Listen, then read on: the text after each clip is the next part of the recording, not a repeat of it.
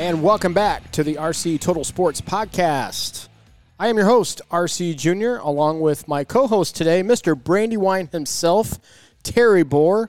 We are coming to you from the Tans Down Under recording studio here in the 49120.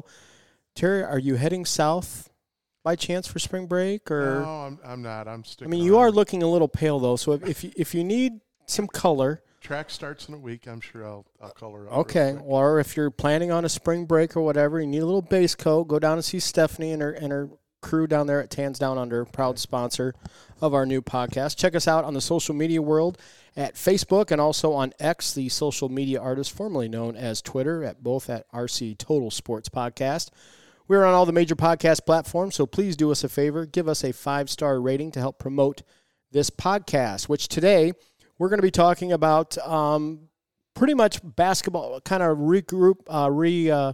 recouping the regular season as we're officially entering, even though it's the second to last day of February, we're entering March Madness this week with boys districts, and then girls will start next week. So we're going to kind of recap the regular season and then talk and really talk about specific or mainly for our Brandywine teams. We're also going to talk a little bit about Niles and Buchanan also, but you and I both, obviously, especially you, Mr. Bobcat, as you have basically lived and breathed the Brandywine Bobcats your entire career, and now you are retired. So I guess feeding off that, I know on my last podcast, I kind of took the time to thank everybody, and, I actually had to thank you 2 or 3 times because we've actually kind of had quite the journey. It started out at WNIL when you were the head coach, talking to you during Coach's Corner when you and Joe Austin would run our tab up at the Starbucks Cafe there at the Side Door Deli. I still blame Joe. He got me hooked on those things. But and then obviously then brought you along once I started coaching varsity football when Mike Nate brought me up, and then obviously I wasn't able to broadcast on Friday night, so Dennis kind of took my role, and then you stepped in and took Dennis's role as a color commentator, and as I said, you guys really clicked. You've done a phenomenal job, and then this past year, you and I have got to kind of team up together. Started in basketball during the tournament last year, and then when I kind of the most excited I've ever seen you in my entire life when the boys won the the quarterfinal, going to the Final Four. That'll be a moment that I will never forget either in my broadcasting career. That was awesome. I stepped on your toes a little bit there. You Tony Romo'd me. Yeah. Oh, geez. So anyway, but thank you. Obviously going to have you joining. I asked you to, help co-host this podcast, and so I'm looking forward to it. There'll be times where it'll be you, might have RC Jr., or RC3, I should say. I am RC Jr., and we'll have him also. He did a fantastic job this Yes, he did. Fall. Yes, he did. It was a lot of fun with him. Yes, and like I said, honestly, if he wasn't moving away, he's planning on moving to Grand Rapids here in the very near future. And if that wasn't the case, probably would have kept that going, because I would have loved to have seen him slowly transition, being the main voice, and just me helping out whenever I can and mentor him. But he's doing his own thing, and I'm completely proud of him for that, and, to each its own. So before we get started, I do have to reflect back on my last podcast. Obviously, when you get to be the age that we are, and in a podcast like that where you're trying to thank so many people, you are obviously going to forget to mention some people. And not going to lie, actually recording that, I even had people's names written down, and then in the middle of recording it, I just got sidetracked and I forgot. Long story short, after it was all done and I'm listening back to it after I've already promoted it, and I know that people have already listened to it, I'm like, oh my gosh, I forgot this and I forgot that. And I'm sure I'll probably listen to it again. There's probably some, even though I'm going to rectify some of the ones that I forgot today. But first one, when I went back and I reflected on the businesses, all the business people that help support RC Sportscasting during the day and never said no to me. How I let this one slip out of my mind, I have no idea, because it was an anchor in our football broadcast with the Shelton Red Zone, Shelton's Farm Markets. Yeah. And so Mike and Nick, I'm so sorry because you guys are just as important, and I'm so grateful to you guys as I am to all the other ones that I so apologize for forgetting to mention you, because you guys, without Shelton's, it would have been impossible to do Brandywine podcast. It's probably one of those you had written down and you were talking about all the others and wanted to say something special about them. Yes. And got going and then forgot to go back to it. You do that all the time. I do that all, and that's what happens. But now they're getting their special, Yeah, they're getting their special thank you. Thank you. And they deserve it. And then the other individual that I completely forgot about, and I had his name written down, but I had it all mixed in because when I went over coaches, I just wrote all the coaches down, and I kind of kept bouncing back and forth because some of them was just who the coaches I dealt with from a broadcasting standpoint, and then I had the ones that I actually coached with, and they were all kind of intertwined with each other. Mm-hmm.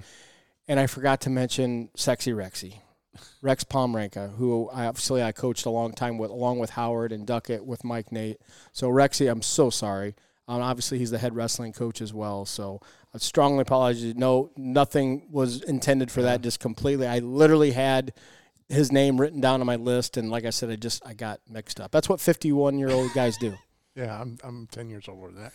We want to make since you brought him up, we might as well bring that stuff. Yeah, before we get into basketball, since we'll kind of segue with Sexy Rexy being the head wrestling coach and talk about the Brandywine wrestlers, who we had 3 wrestlers that we really want to pay tribute to. School record, three regional champions, I think is what they said.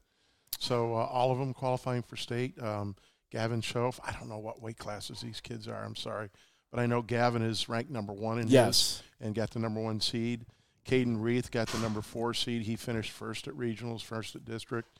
And Maddie Ward, who will be wrestling in the girls division. You'll have to pardon my dog. So just bear with us, folks, as I have a Labrador that's walking circles around us here at the broadcast table and having a little digestive issue. Hopefully won't throw up on our new rug. But anyway, go ahead. Wouldn't be the first time, right? You had to deal. Maddie is wrestling in the girls division, which I think started a couple years ago at MHSAA, and she's ranked number 2 and seeded number 2, and she's wrestled the other girl I think once and had a real close match with her. I think she's pretty confident she might be able to get her this weekend, and I think that's this Saturday because team was last Saturday. So this Saturday they'll be wrestling. I was actually talking to some guys at work this week about Maddie and what she had done, and then we started talking about it's unbelievable how much women's wrestling has just exploded in the state of Michigan. Yeah. And when you just go across the state line and you compare that to Indiana, but when you get across Indiana, the girls have so much other options because you have basketball, you have cheerleading. But then a lot of schools in Indiana have gymnastics, and they also have swimming. Those are all like wintertime sports. Where in Michigan, you don't. It's basketball or cheerleading or nothing. Well, there's some areas that have swimming and stuff like that, but we don't. We have not. They're more like that. Yeah. They're more like co-op clubs. Yes. Yep. Or up in the Grand Rapids area, the big school area where they have pools at their schools. So, but Maddie, she's such a great athlete. She ran track for me as a freshman, and I think. She's a junior. Last year, she gave it up a little bit because she was so involved in wrestling all over the country and stuff like that, national tournaments and things like that. But she also ran cross country, and I tell you, her times came down so much. She really turned into a very athletic young lady, and I think she's going to do very well. She placed in the state, I know, last year, as did Gavin. I think Caden. I don't know if he placed last year. Not positive. So. Hopefully, all 3 of them do a really good job, and looking forward to hearing how they do. It's awesome, and going on with Maddie. Obviously, she's the younger sister of Marty Ward. Of course, was not too bad of a football player for the Bobcats for a little bit of while. He had the all-time rushing record for a little bit. Yep. It lasted for so long, and then Marty finally broke it, and then he had it until Jordan Abrams came along, and then Jordan broke it. So his reign wasn't as long as it was before Marty broke it, but I think that's cool, and best of luck to all 3 of them. So that is awesome. Records are out there to be broken. That's absolutely. Well, let's talk a little hoops. Terry, what a winter it has been, especially when you look at starting with Brandywine. When you talk about the Bobcats, both programs, boys and girls, you've been you've been a teacher and a coach at Brandywine since Jesus, I think, roamed the earth. Have you ever seen where both programs, it seemed like for the entire season, they were both ranked in the top 5 in the state. Some polls, depending on what polls you look at, some polls they've been ranked number 1, 2, 3, but they've been legitimately, consistently, both programs ranked in the top 5 the entire year. Oh, yeah. They've done such a fantastic – the only time and when the girls made it to the semifinals under Dave Rader back in the day, that's back when, they had girls in the fall, boys in the winter. Yes. I don't remember what boys team we had then, and I don't know how good they were. It's been a long time. But, I never remember both programs. Other than last year, both of them were really good. Last year, unfortunately, though, we were up against Buchanan, who had a really tough girls program. And so this year, it's, knock on wood, we have potential. We have potential to really go far, maybe get both of them to the Breslin. That's what we're hoping for. Now, is the girls back up the Breslin this year? Is that reason why the boys started their season a week before? That's what I thought, but I think or is that a rotating thing? I think they just started rotating it. Is what I kind of because for the last couple the last couple of seasons, the girls have been like at Calvin, haven't they? Just last year, I think, because the week they were going to have the girls' finals was the NCAA. Michigan State hosted them, so the big tournament. So they didn't have time. They didn't have a space for them. So last year they were at Calvin, and I think now, though, I think you're right. I think it's going to be a rotating girls 1 year, boys the next year, first stuff like that. So. Well, talking obviously with the boys and they're being their district, they're actually playing tonight as we're recording this podcast in the district semifinal. But reflecting back on their regular season, I think it really started right off the get-go as you had Niles coming into the Bobcat Den to kind of kick off the season, and, that place was packed. And they pretty much, made their statement early. And then to come to find out, as we saw the regular season unfold, Niles has got a hell of a basketball team too. Miles Busby has had a hell of a year. He's done a great job. Really, I've kind of come full gamut with him because I remember broadcasting his games as a player. I coached him at football in Niles when I was coaching over there. So I've known him since that time. But they only have a handful of losses. One of them to us, they just lost to Benton Harbor last week at the buzzer.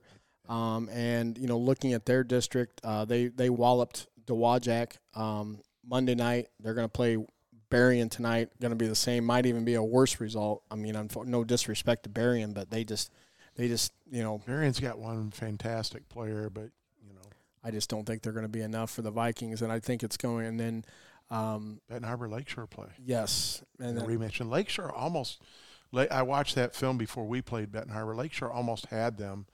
They were in the game the whole way, and then Benton Harbor went on that run, the 6, 8, 10-point run, and kind of got up 6, 8 points, and Lakeshore couldn't recover in the fourth quarter. So, but if you're a betting man, I think all signs are pointing to a rematch between Niles and Benton Harbor Friday night for the district championship, and I think that would be huge. And who knows? I mean, I think Niles has got a legit shot. They really do. They've had a great year, and I asked my dad this too, and I haven't really. I should have probably asked Matt Brawley, this week to get a definite answer. But I don't ever remember in all my years of covering Niles and Brandywine and Buchanan, and even as a kid with my dad covering Niles, I don't think that. I'm wondering if Niles has ever won a conference championship in both football and in men's basketball in the same year. I don't remember it. I've been around here for 30-some years, 38 years.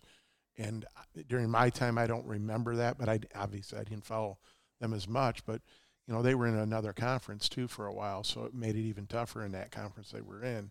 So I doubt that they ever have, other than, back in the 50s and 40s. Some really great Niles teams back then. And now as we're sitting here talking about Niles and with their football team, now, as I said, there will be other people that I'm going to it's going to hit me that I forgot to mention in my thank you podcast. I'm already, two individuals already hit my head, and that is Scott Shaw, the current football coach who I got to meet and got to know really well doing Coach's Corner this past fall. Great guy. What an amazing job he's done. And then also Mark Fry at Buchanan. Even though arch rivals, the kids, a lot of the parents and the players, they don't, there's a lot of friction and animosity there, but I tell you what, Mark Fry's one of the nicest guys you're ever going to meet. Super, super nice guy, and he's done a phenomenal job, great job at Buchanan, and wish him all the best as well. So I also needed to thank him. Yeah.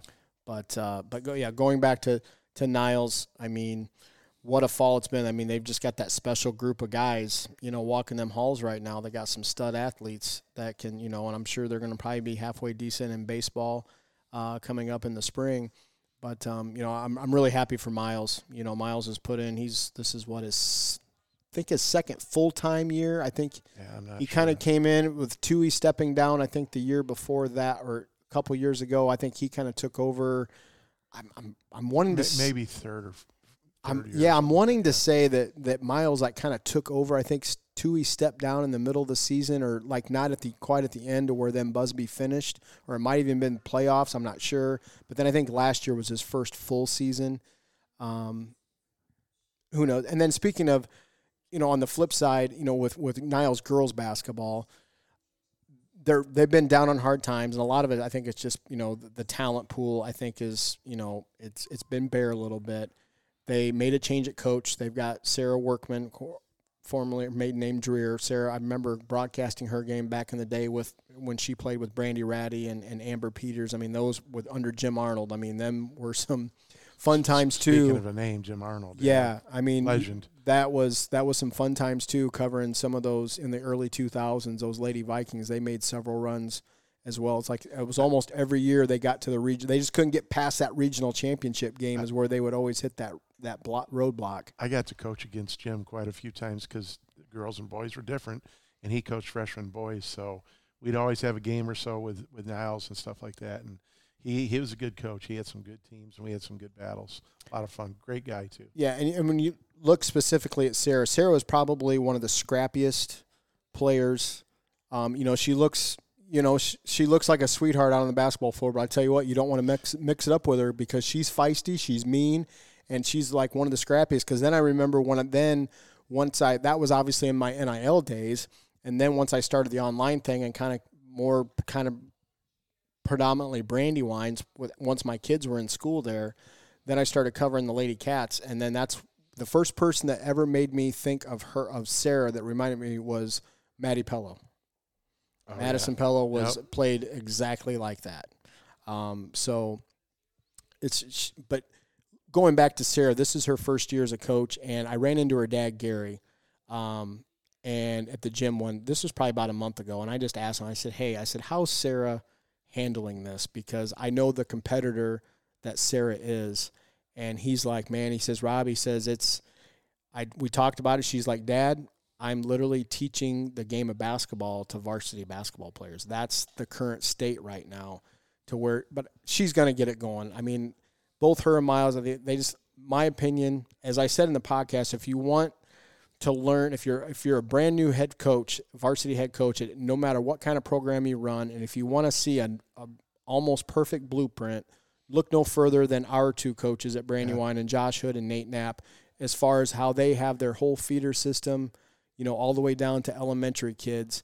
And I know Niles, they do a lot with the YMCA, but I still think that the coaches, I'm not saying exclude the Y, but I think that both like Sarah and Miles need to get a bigger handprints on that program, because that's predominantly all their kids. The first time I became a defensive coordinator, the first time I became a head football coach, first thing I did is I went and visited Denny Dock at Lakeshore. And Denny sat down with me for a long time, and we discussed things, and he was a great resource. And that's exactly what you need to do. You need to go find out where good people are doing things and learn from them.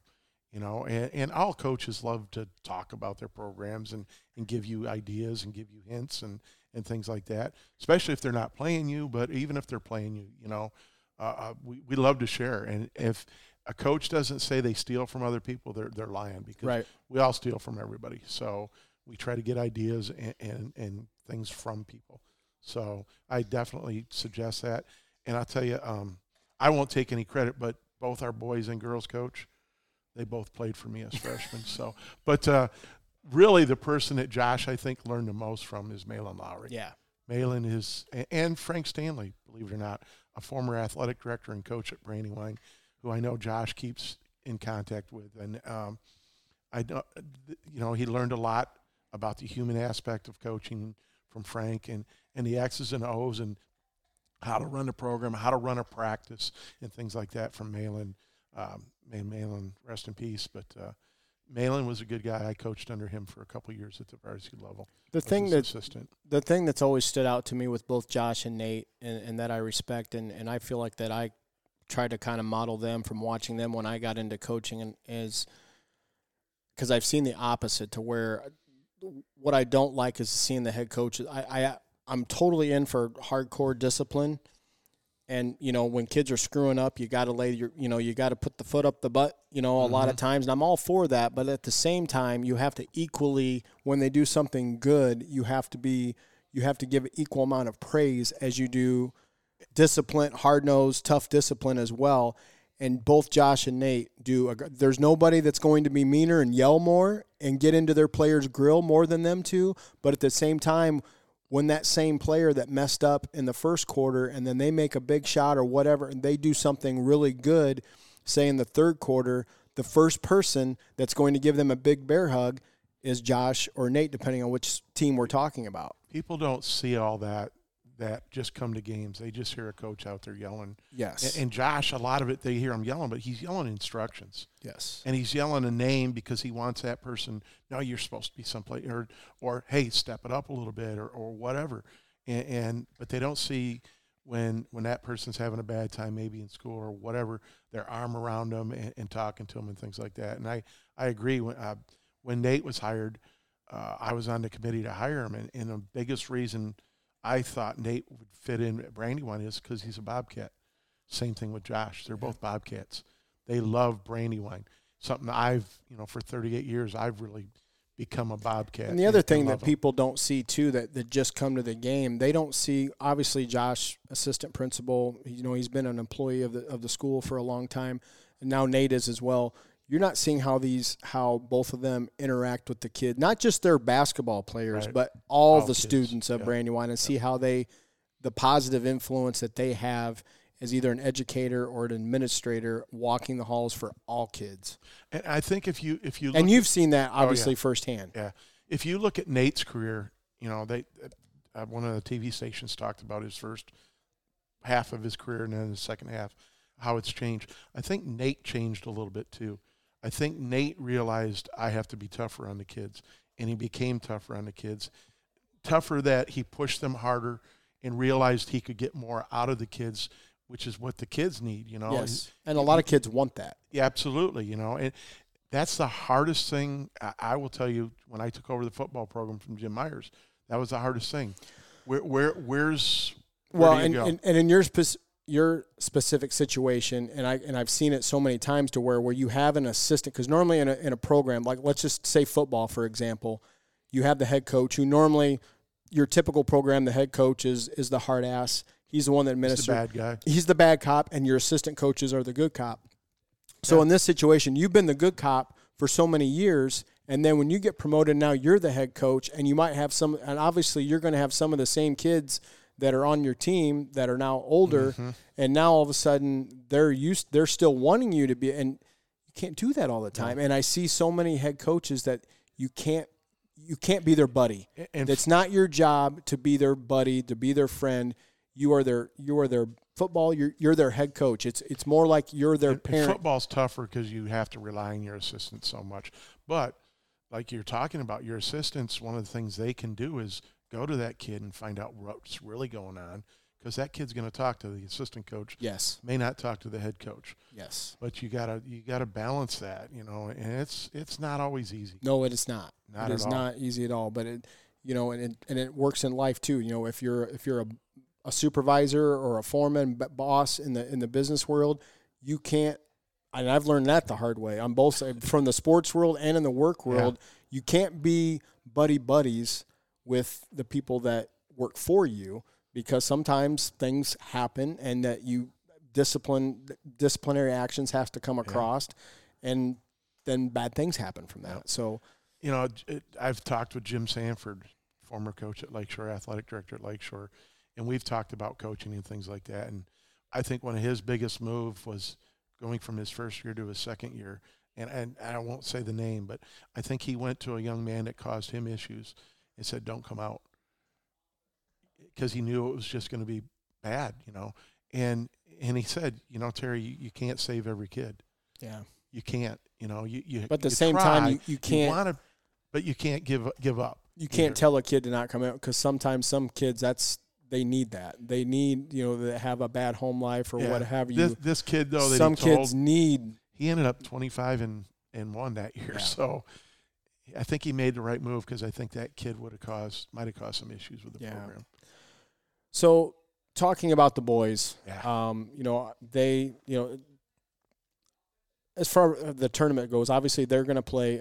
Looking in the Division III district that's being held at White Pigeon, only 6 teams were in it, so they just had one game.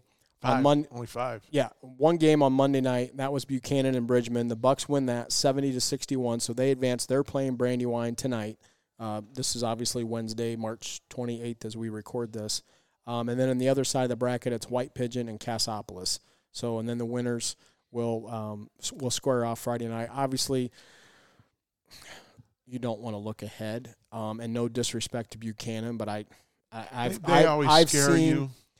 seen. I've watched Reed. I think Reed, as I said in my podcast, I believe Reed's first year as the varsity head coach was my first year when I started at WNIL. So my entire time that I've broadcasted, I've seen a lot of Reed Macbeth's basketball teams. This is one of the more downer teams, and this is no disrespect to the kids he's got. But as Bill Parcells would always say, you are what your record says you are. And so when you look at their record and all signs point towards this should be an easy victory for Brandywine tonight. But as my dad always would say, when you have 2 arch rivals, you kind of have to throw the records out the window. And we've already played twice. It's hard. And they've already played in the district, which I didn't understand. I don't understand how they draw this, because we've got the number 1 seed, yet we're playing a team that's already played in the district, and the number 2 seed's playing a team that hasn't played in the district yet. It should have been, but that's MHSA stuff, and I don't understand that, and I never understand them. But yeah, we're playing the Bucks, and it's you never know. Because we should have beat them a couple of years ago, and we could not hit the broadside of a barn over at Buchanan and lost. Well, I talked to Nate earlier today, and that's the first thing that he brought up. Yeah. So he's got and the kids know that too. He's got a good memory, and that's the thing. And that's going to be the advantage of having a senior-led. When we talk about this year's team. We only lost one guy, Michael Palmer, which was a huge loss because that was the heart and soul. That was he kind of had was he the most talented basketball player? No, but he had what you want to call the intangibles, the Tim Tebow's. Yeah. That's what Michael brought. Don't get me wrong. Defensively, he wasn't going to score 20 points a night for you. He was doing all his work like on the defensive side and with assists and stuff. From a production standpoint, he bought off 4 or 5 minutes. But all the kids fed off of Michael and his energy. That was my biggest thing. Yes, even though we only lost one individual from last year's team, that was Michael was one of them special people, and I always said that and I coached Michael all the way up through football. And, and as you come across a lot of athletes where you always hope as a coach to have an impact on your players' lives. But every now and then you have kids that come through that have an impact on you. Michael definitely was one of those kids that had a huge impact on me. I love him to death, love him like my own. He's off at Trine. He texted me the other day. He said, "Hey, Coach, I am going to run track this spring." So I was pretty honored that he texted me and let me know. He says, hopefully I get a chance sometime in the spring to go watch him run at Trine. So, but yeah, Michael is a special kid. But you talk about this group of kids, they've been in so many games where it took that edge, that senior, that knowing how to win, where they've, just a week or so ago, Jackson, Lumen Christi up at K College, they found a way to win. Patton Harbor down 20. No, we're going to talk about that game. We're going to designate a special part of this podcast specifically to talk about that game, because what a night that was. That'll be another night that I'll never forget. Even the first game against Niles, they found a way to win. They have found they have that intangible that you talk about. Yeah.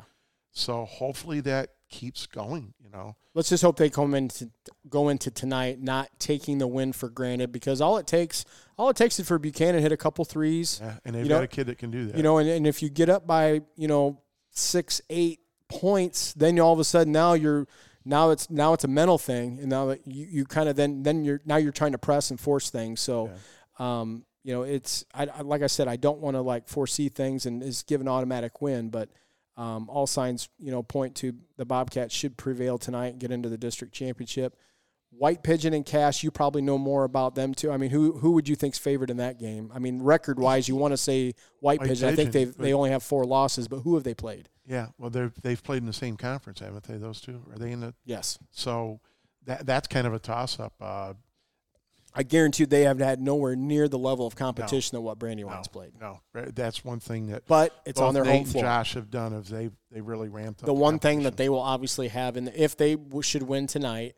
And then let's just predict that it's them and Brandywine Friday night for the district championship, but it's on their gym. They're going to have that place freaking loud. All their people are going to file in. It's going to be loud. So they're going to have that. I mean, so it's not going to be a cakewalk for Brandywine, but if they just be themselves, keep doing what they've been doing. And that's another thing. Throughout the year, we've been sending messages. You beat Niles. You lose in a close one to a top-rated team, in Detroit. You beat Edwardsburg. You beat Lakeshore. You beat Benton Harbor. That sent waves across the state, you got to believe. Then you go up and beat Jackson and Christie, who's a team that you may see. I think not till the finals is what we looked at. So other schools have got to be looking at that. Nate talked to some people, some coaches that we played last year and this year, and they were like, before they even game started, they were like, we're in trouble. They were already intimidated as coaches. Yeah. So that factor's going on, which is good. That's what we want. That's the beautiful thing about basketball versus football, is where you can really amp up your strength of schedule during the regular season. You're getting in the playoffs no matter what. So even though sometimes it might be better to play a Division I or Division II SKU, and you may even get whacked by 20 points, but that's going to do you a lot better good than blowing out a Division IV team, that's got 6 kids in the program by 50. Yeah. You look at Brandywine's last 5 games, I think it was, 4 games. Nate predicted that we could be anywhere from undefeated in those games to maybe only winning one of them, and that was against, I think, Dowagiac probably. And we came through and 5-1 in those or something like that. And the one team I thought we might beat, we actually lost to Portage Central in a game that their kid just shot the lights out. Yeah. And that's what you're afraid of when you face a team like we did in the quarterfinals last year. They had a couple kids that shot the lights out, but we found a way to win. Yep. So, yeah, they call it March Madness for a reason. Absolutely. So let's hope March Madness is in our favor, though. So, yeah, let's talk about it. 2 weeks ago, Benton Harbor comes into the Bobcat Den undefeated. They've already had one game under their belt up at Benton Harbor earlier in the season, where right at the beginning there was an altercation. A Benton Harbor kid goes over and dunks over Jameer. Jameer kind of says something or maybe gives a little push, and then that kid starts jawing and comes back and retaliates against Jameer. Jameer's brother, Jeremiah, ain't going to have any of that. So then Jeremiah retaliates. Him and the Benton Harbor boy both get ejected. And then we also had – was Lindley out that – there was another starter because I think we only ended up playing that rest of that game with 3 of our 5 starters. That basically I thought – I think we had him. For some reason I was thinking that we had another starter that was out, or whether maybe he got in foul trouble, or I don't remember. But it was a close game for the first 3 quarters, and then Benton Harbor just kind of pulled away. Then the fourth quarter, I think, won by 12 or so, something like that. So then they come back, and they're still undefeated, and they're doing their thing, and it's kind of going status quo. Next thing you know, they're up by 20. It was just, you can just tell our kids were intimidated. There was just no fire. And then Nate Knapp maybe had his best timeout that he's ever had in his coaching career, because I had the honor of PAing that night because Magic Mike had to do wrestling duties, so I had to fill in for him. I had the best seat in the house, and I remember that timeout. I couldn't see because it was so packed, but I could hear Nate, and I could hear what he was saying. And he called them out. He called them out saying, you're playing scared, you're being intimidated, you've got to take it to them. And after that timeout, I saw a switch, especially in two players. In Goins and Jeremiah Palmer, it was like a complete 180. Yeah. They turned it on. And then Byron Lindley gets his eye, it was like Rocky. He gets a hard elbow or whatever, gets his eye gashed. He's got to go in. He's got to get stitches, comes out. He's got how he can still make jump shots, because I'm sure his vision was nowhere near 100%, with what happened with the swelling and all that. He's gutting it out. And we all know what happens. I mean, we're down by 20 points. We come back and we win that thing. But not just the game itself, just the atmosphere. I've never seen the place that packed. I've never seen standing room only on the stage. Now, I've seen it maybe a little bit before in the actual bleachers.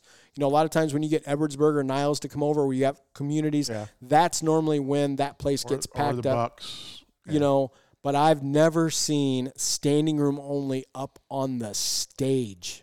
I mean, they turned 1,000 people away at the door, with my wife and daughter included. My daughter's a teacher. My wife already paid for her ticket, and they both got turned away at the door. And I was like, I can probably sneak you in the back. And my wife's like, I don't even want to, if there's no place to sit, I don't even want to be, so they just went home and watched it on TV. The last time that I remember us shutting the doors was River Valley, Brandywine, district finals. And River Valley, I think, went on to win the state championship that year.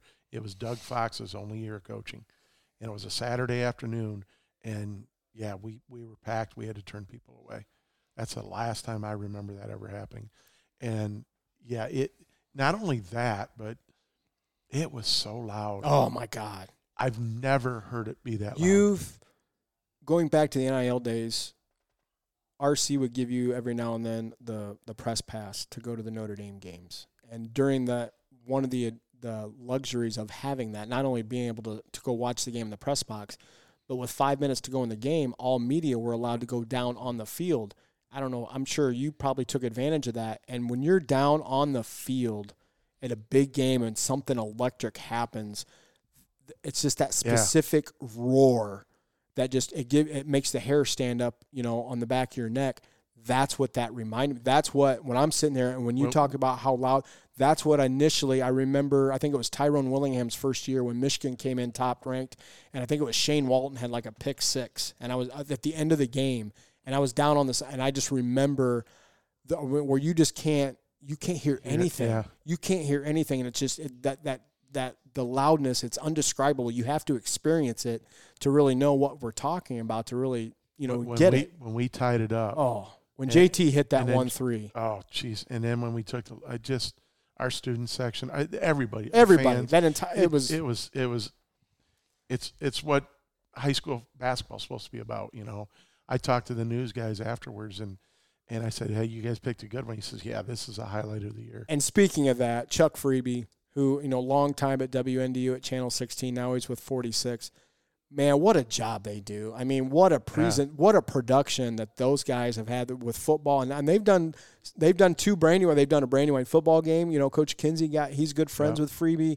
They've known each other from, Justin's South Bend days. So he got him to lure him to come up and do a football game with us. And I mean, just the production that they do, but then to come back and watch it, he does an amazing job. The sound doesn't do justice to how loud it was. Oh, no. Because, obviously you have mics and stuff that drown some of that out. But I mean, it doesn't do justice to how loud it was. But they did a fantastic job. You're right. I was the PA announcer, and in that last 2 minutes, I knew you couldn't even hear me. I just set the microphone down. It's like there's no point of me even saying anything because you couldn't hear yourself think. It was unbelievable. Another thing, though, that really struck me, and talking specifically about that Benton Harbor team, without a doubt, the most talented team in the area. Without a doubt. I mean, talent, pound for pound, talent-wise, they're way better. Their number 5 is a man against us. I mean, he's like baby Zion. He looks exactly like. But, and I don't want to mention names because I know these are high school kids, but what really hit me, and I knew they were in trouble, was at halftime, that kid, instead of going right to the locker room, comes to the scorer's desk, and he informs Dennis Prinkert, who was our scoreboard guy, he informs him that he had his point total wrong on the scoreboard. And I'm like, I've never seen a high school kid do that. So, I mean, that obviously, that screams out individual to me. And then what's even worse, his father was sitting 2 rows behind me, and he starts and I can hear him talking. He just starts laughing about it. Ask RC3 if that would have been him, and he would have asked how many points you got my point total wrong, and I'm sitting there. He wouldn't be playing the second half. I would have grabbed him by the neck and drug his ass into the locker room. I mean, so that just to see that. I mean, and that's why they lost that 20-point lead, because that's a team of individuals. And you saw that when we kind of made that run, they put up 3 or 4 shots during that time, and like, thank you, because we came down and scored on like 2 or 3 out of 4 of them, and it's like, thanks for letting us back in the game. Yep, for sure. But then we stepped it up. Niles Goings, Coach Knapp told the story. He said he got on Niles. He says, Niles, you're one of the best players in this team, and you got 1 point right now. Yep. And Niles, his explosiveness just to get to the lane for the. I mean, he's got that extra gear, that little extra burst that gets him up, because when you see him drive in, you're like, oh crap! But then I talk about him. He's a baller. It's unbelievable. He's just a baller.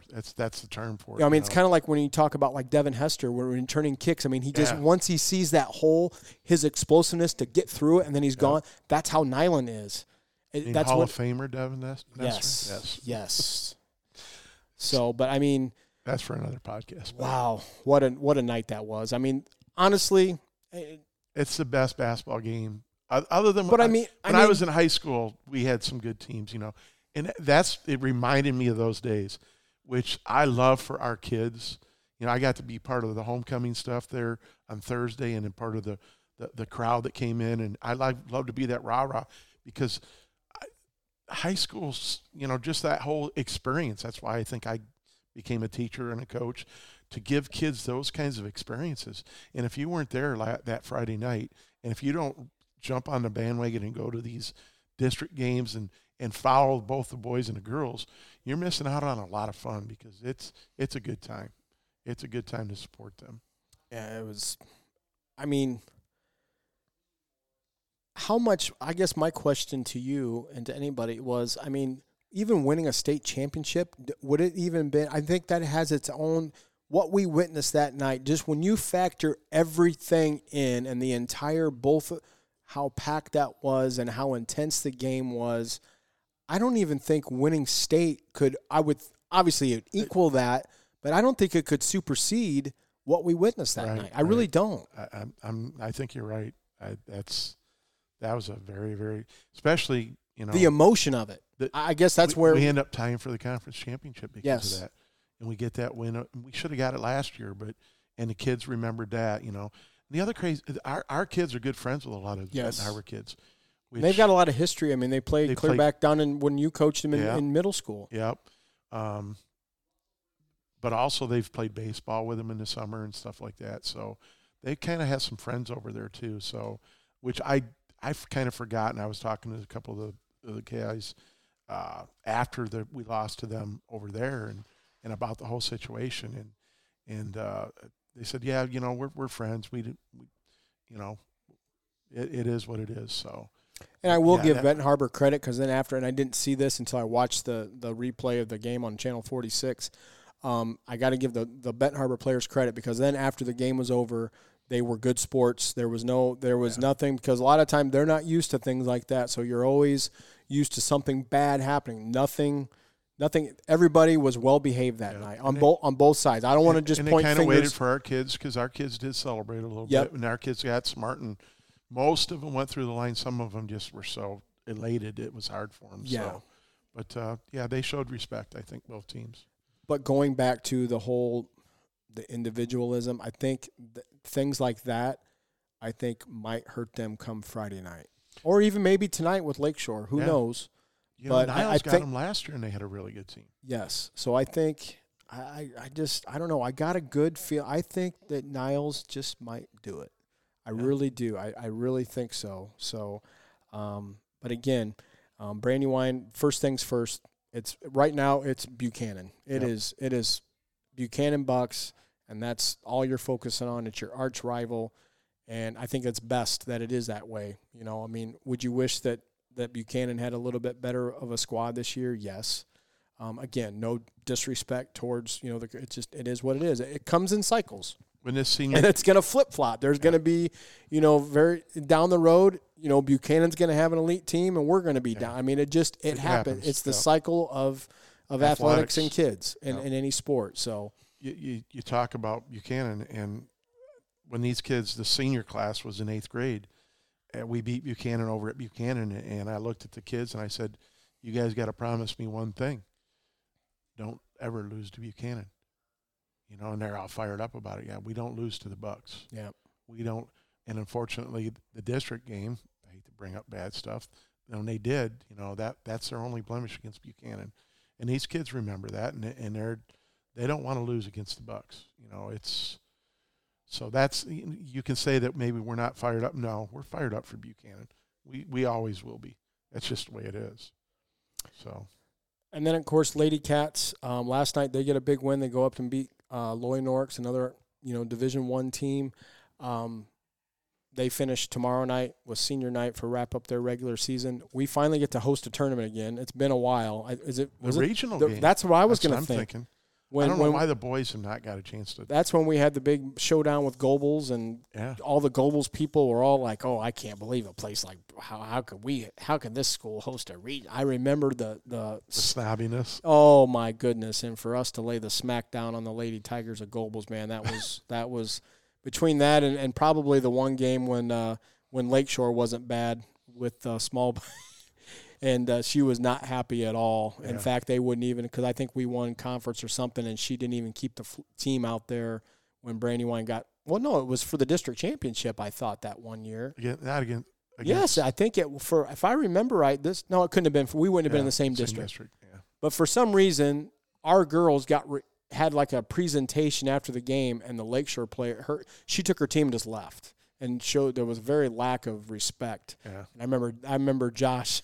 That really, Josh remembers things. Josh remembered that a lot.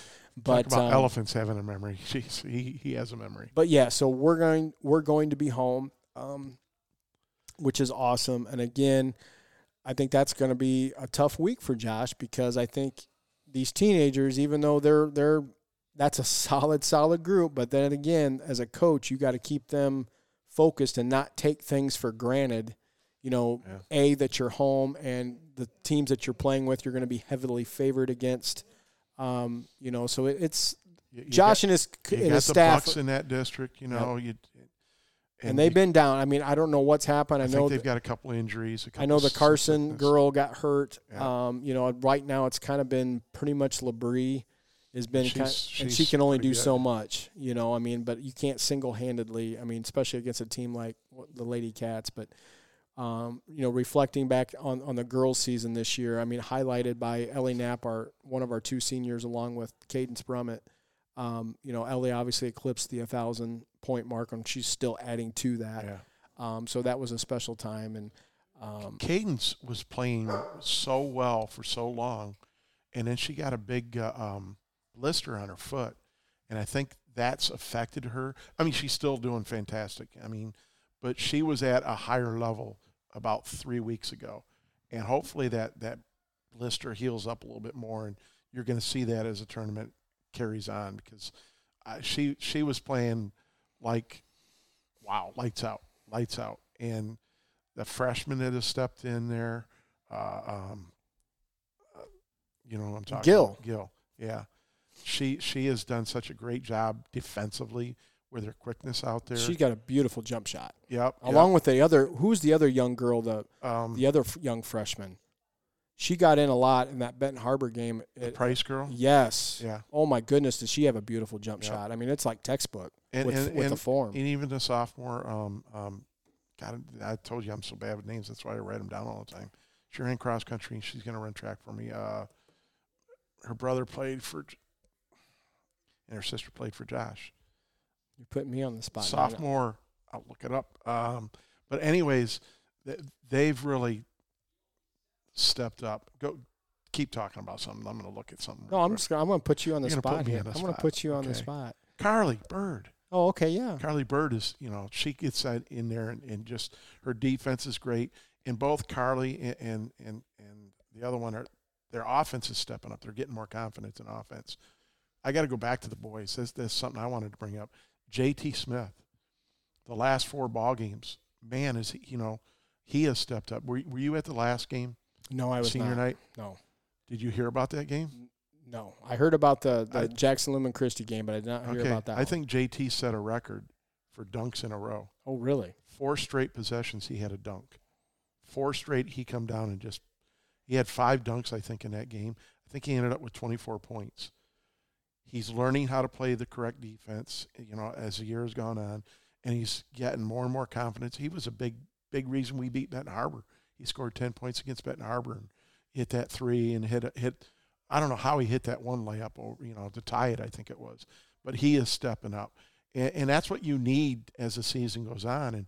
And that's what we're seeing. And you talk about the Price girl who, all 3 of these young girls that you're talking about have such great speed and athleticism that they're going to be around for a while. And Josh isn't losing a lot, but and hopefully I'm gaining a lot in track. Yeah, I mean, and you look at Josh's stat. I mean, he's 2 seniors. Granted, 2 huge seniors. I mean, it's really big, but I mean, he's still got a very strong nucleus of juniors. That I mean, next year's senior class is going to be very dominant as well. Miley's played her best basketball. Yes, I've been talking to her dad. She's really turned it on. I mean, she's scoring. She's a lot of times. That as I was talking about Michael Palmer earlier, that's the exact same with Miley. Miley's job in this team is not to score, 12 to 20 points a night. Her is to bring the ball down, facilitate, and play defense. Yeah. That's what she does, and she's the best at. That's what she's the best on the team at doing that. But here lately, she's putting the points in. Yeah, in her press, she's getting a lot of steals and a lot of layups and things like that. Ellie Knapp, actually, she's been more of that disher and feeder a lot lately, and not maybe scoring as much as she's capable of, because she has thrown so many fantastic passes that every time I see it, I'm like, you don't see girls do that. Girls' game is a little bit different. You don't see a girl that can do that. She's done some fantastic things. Yeah. So I'm actually pulling up the girls. Protus has been hitting some threes. Adeline has been, man. I mean, I honestly, I have to say, no disrespect to Ellie, but I think when you go behind the arc, I think Adeline's our biggest 3-point threat, without a doubt. Yeah. I mean, she reminds me a lot of Emily Irwin. And our JV team, I think, the varsity could have been undefeated. I think they got that one loss, and that was the night Josh wasn't there. No disrespect to the assistant coaches, but the girls play. That place was so dead. Josh, I think, would have brought a little bit more energy. Maybe some things would have been different. Although that team, I think, was it Lakeshore they just beat by 12 points the other night, I think. Vicksburg, I think, beat Lakeshore, who's had a fantastic year. Vicksburg, obviously, the Lady Cats only blemish on the year. Yeah. But our JV girls are undefeated, and Josh's sister has done a fantastic job with them and teaching them what he expects on the varsity level. And not to go back, balance it back and forth to the boys and taking away from the girls, but, I mean, Casey Udell's JV team this year, the boys, that's one of the stronger boys JV teams I've seen. And that's just when you're at a school at the size of us, you're normally your JV's just, you're not going to be competitive, because normally anybody that's got substantial talent, they're going to be pulled up in a school the size of Brandywine. But this year, he's got a solid squad. They've actually been, when you come to the games, you actually want to show up a little early to watch some of the JV kids. Well, the best freshman and sophomore in the program are on the varsity. Yeah. So when going back to the girls, looking at their district, which they're hosting, that'll be next week. And on Monday, it's going to be Bridgman and Constantine. Both teams, Bridgman 12-8, Constantine. Man, what's happened to them? They used to be they're 4-17 going into that tournament. At least that's what their record is now. And then on the other side, it is going to be White Pigeon taking on Buchanan. White Pigeon right now 17-3. So the winner of that one, on paper, you want to think that White Pigeon may have it over the Lady Bucks, especially if Buchanan is still, you don't know where if they're still hit with that injury bug with some of them girls that are out. So you're looking at probably, I'm wanting to say the district championship might be that semifinal game between us and White Pigeon next Wednesday at Brandywine. Then obviously the championship will be next Friday night. But I'm just glad that we finally get to host a tournament. Yeah. So. Yep. Dave Seidenbender isn't, but. Oh, absolutely. Yes. Takes a lot of work and a lot of volunteers. That is definitely a big headache for the old. No, he loves it though. I mean, he'd do anything for our coaches and our programs. He does such an amazing job. And as I said on my podcast, when Vance retired, it's not that I didn't think that Dave would be a good. I just never even thought of him as being a candidate, or I never even thought about him. He kept it pretty low key, him ever wanting. He never taught. I mean, I coached baseball with him for years. He never talked about, hey, one year I'd like to be. Well, and originally that was going to be a 2-part job, and luckily they were smart enough to take the other part away, which is CTE director. And he's been able to be just athletic director, that's a job in itself. Yes, it is. And he's taking the bull by the horns. He's doing a great, unbelievable job. And I think what really meant the most to me from a broadcasting standpoint is normally, like when we have an away game, I always contact the opposing athletic director, say, hey, this is Rob from RC Sportscasting. Terry Borr and I will be coming up to do the football game tonight. Basically letting them know that we would be coming to make sure that there was a spot for us in the press box. I don't know how many times that I would make that phone call. Oh, yeah, your AD already called and told us you were coming. No other athletic director's ever done that for me. And I never asked Dave to do that. He just took that's when I said in that previous podcast, all the little small details that Dave does that nobody knows about. That's a prime example of what I'm talking about. He goes above and beyond and does all the little things that go a long way. Another major thing that's happened too is Brandywine's opened up the pocketbook a little bit more, and Dave is finding stuff for coaches. Yes, which Vance, he spent what they gave him. Right. He tried. Vance was a coach's athletic director. If you needed something, he'd find a way to get it for you. Dave is the same way, but Dave's been able to. They're more willing to open up the pocketbook and because look what it does for kids, So that's been fantastic, and Dave's done a fantastic job. Yes, he has. And another thing too that I give him props for is when you go into that gymnasium now, all the new banners. Yeah. The Bobcat Den looks so much nicer. I don't know if you noticed on the stage. All those are brand new pads. Yes. Oh yeah, because I sat up on one of them one night and I got in trouble by he kind of politically correct asked me to don't do that again. He didn't say that, but I read between the lines. I'm like, sorry, Dave. Yeah. But no, he's the Bobcat Den looks phenomenal. It really, really does. And now when you have, because before it was all those old velvet from the 60s, I think, and it just didn't look. Now it looks really nice. And then I even like the Hall of Fame banners that they have. That is awesome as well. So kudos to them. I think that's going to wrap things up as we hit the 1 hour mark.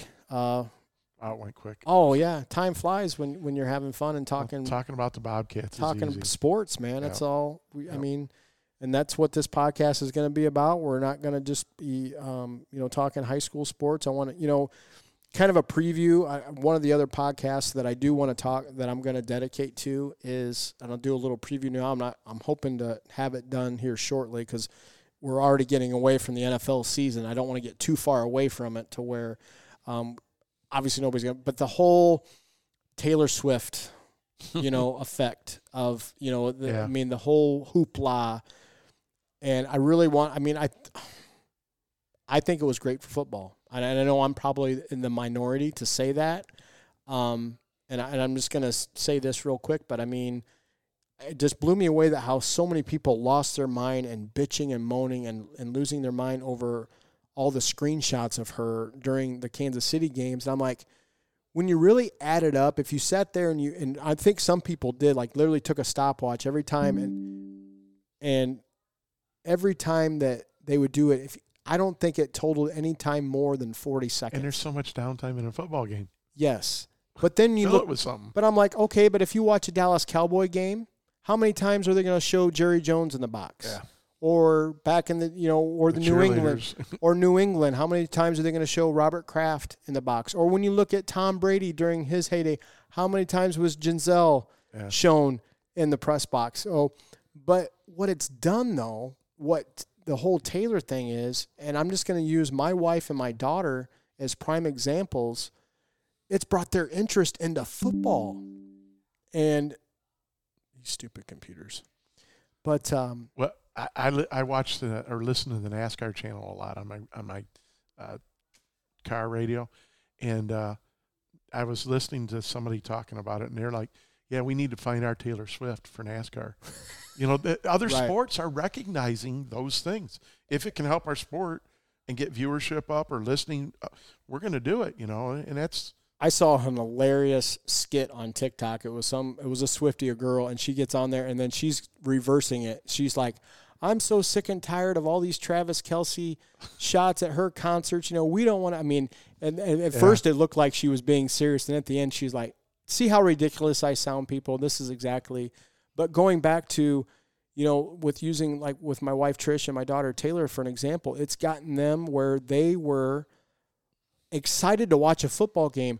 The weekend of the AFC Championship game, that was my wife's birthday. We actually were in Chicago, and she wanted to make sure that we got home in time to watch the game. I'm like, you just want to watch Travis, and that's another twist to it too. Yeah. Obviously there's a lot of girl crushes now on Travis Kelce, but you know what? Or his brother with his shirt off up in the or with the Rey Mysterio mask at the after party. That was hilarious.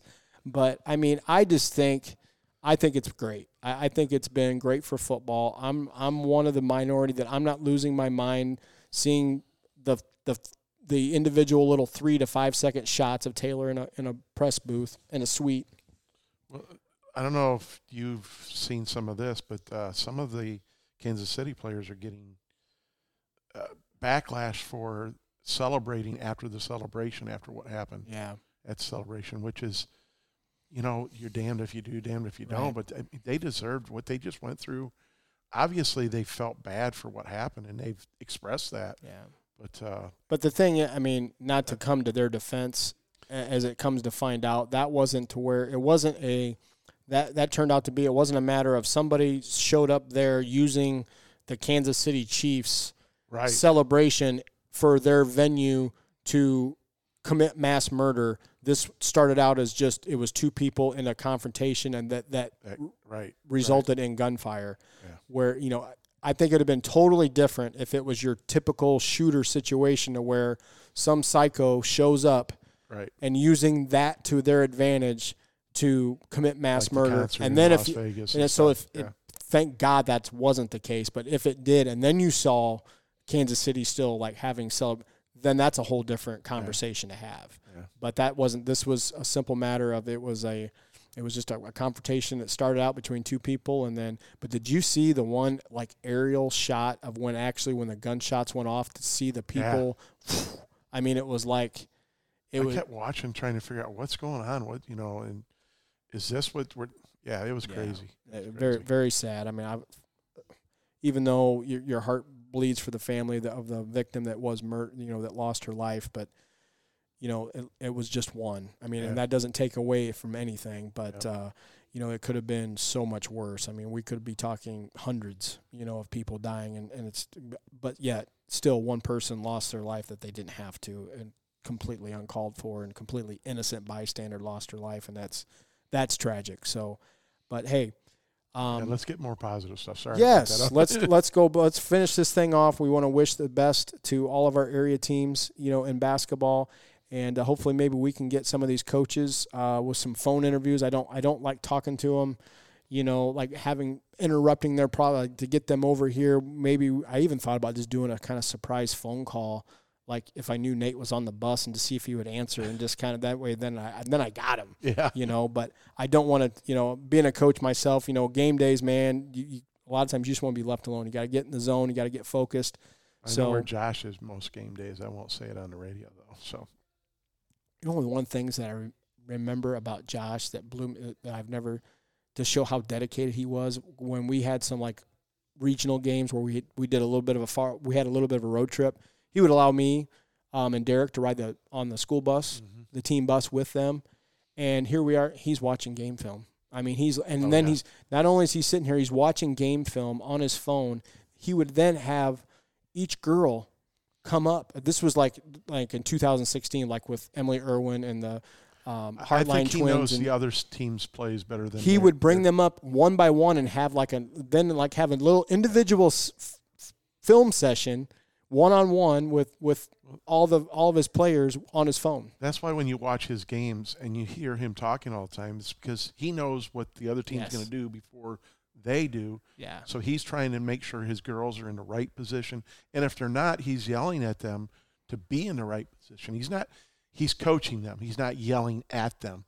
He's coaching them. He is Some definitely. people don't always understand it, especially when their kids are younger and their kids aren't used to getting yelled at. The preparation that he does is like, you're at a Peyton Manning level. Yeah. I mean, I'm not trying to. No, but it's that insane. I told you he's got a memory like an elephant. That's one area that I have trouble. I don't have that kind of memory. Like Nate even has it too. Nate will start describing a play that happened here and here, and I'm like, yeah, oh boy. Mike Nate was that same way too. Nate could recall. So I'm like, dude, I don't even remember what happened in the second quarter of this game, let alone we're talking about a game that was 3 years ago. And I mean, it's amazing how some of those things stand out. So, but once again, best of luck to all of our area basketball teams with Brandywine and Niles and Buchanan. And, we'll have another podcast. Not as much, but.